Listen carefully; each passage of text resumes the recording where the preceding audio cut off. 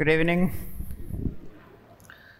I always say that one of the things I do, especially when I'm on call as a priest, is I answer calls. Someone calls, I want confession. Okay, I'm on call. Show up. Another one says, Father, I need anointing, last rites. So we always do Condell, Lake Forest, Barrington a lot. And sometimes when you go to give last rites to someone, sometimes it's kind of sad and sometimes kind of joyful, actually. I remember very well one of my friends who was towards the end of her life. She was a very lovely woman, always making jokes, even at the end of her life. So when I go there, I always ask them, so are you ready? H1, H2.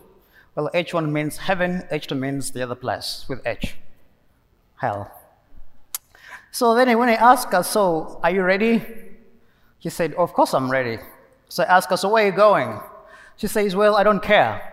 I have friends in both places. I say, I like your confidence.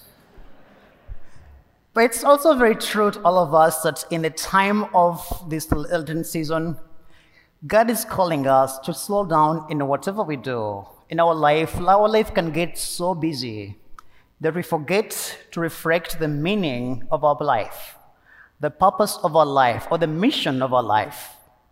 That's why we realize that today, the greetings are emphasizing the mission and identity. We know that in the first reading from Exodus, Moses is describing how the Israelites should come and bring an offering of the first fruits to the altar. And then he says, these are things they're going to do when you bring your gift. Actually, this is what they call the Feast of the Pentecost.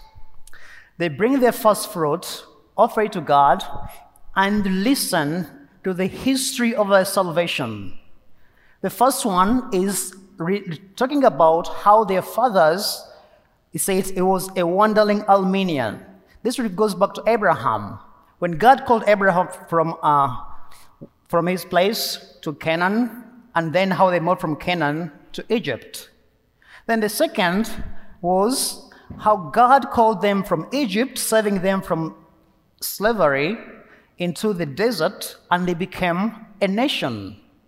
And then the third one is when they went into the promised land and God fulfilled his promises. So it was an encounter of reviewing their history of salvation, how God formed them to be a nation. And that's why on this Feast of Pentecost, it was a time of thanksgiving for what God has done for them. That's why today, in our reading, we see also during Lent, is a time to thank God, what God has done in our lives. First of all, making us a nation through our baptism, the salvation we've received through Jesus Christ, and who we are as our identity.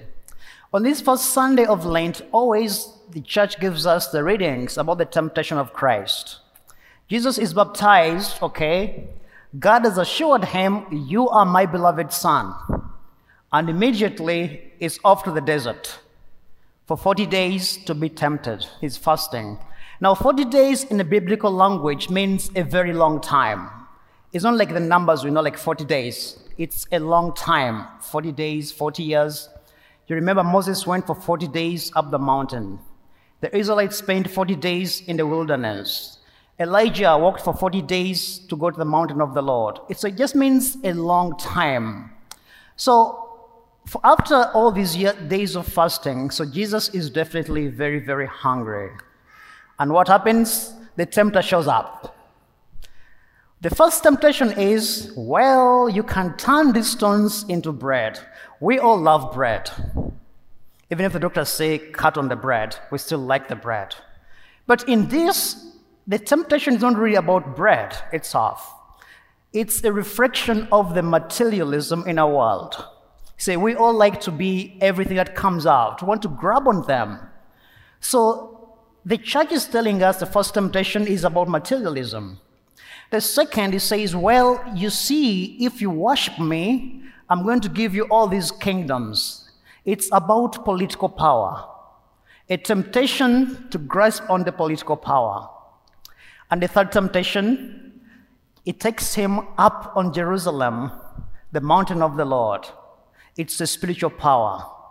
So all these are the temptations we have. But on the other hand, they are also the gifts God has given us.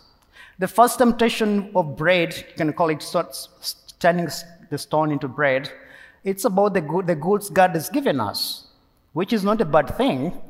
He knows we need them. But the danger is for us to make them the only important thing in our life. That's always the danger that the church is telling us. The second, of course, is the political power. The political power is meant to serve each and every one in love. But so many times, those who have it, they misuse it. We know what's happening in Ukraine and Eastern Europe now, in Africa, every places. The political power, the temptation to dominate. The third one is the spiritual power. We know how all of us who have used the spiritual power, look at our bishops, our popes, our cardinals, our priests, all of us, we may misuse this power. So these temptations set for us, Jesus telling us, these are the key things we should watch in our lives. So during this time of Lent, the question is, where is your temptation?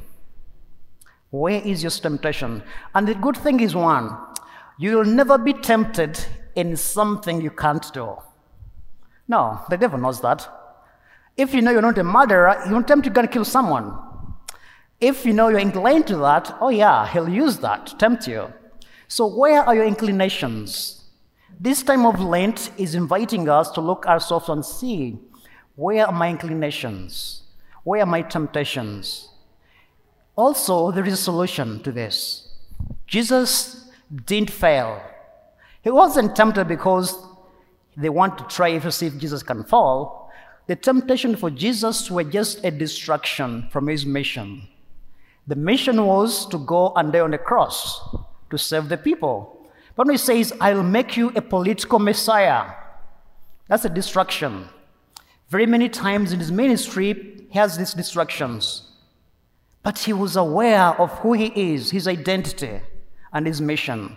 So the first way to defeat our temptations is to know who we are. Who are you?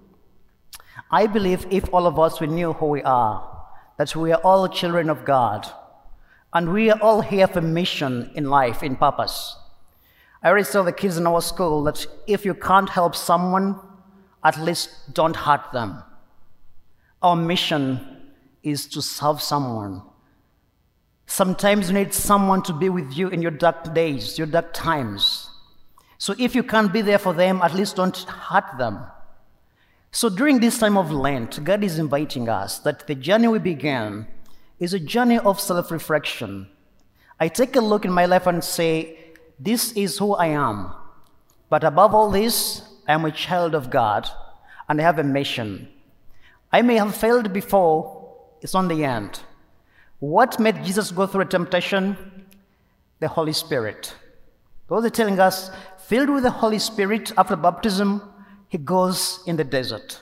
We've all received the gift of the Holy Spirit. There are some students I see here who were confirmed yesterday. They received the Holy Spirit.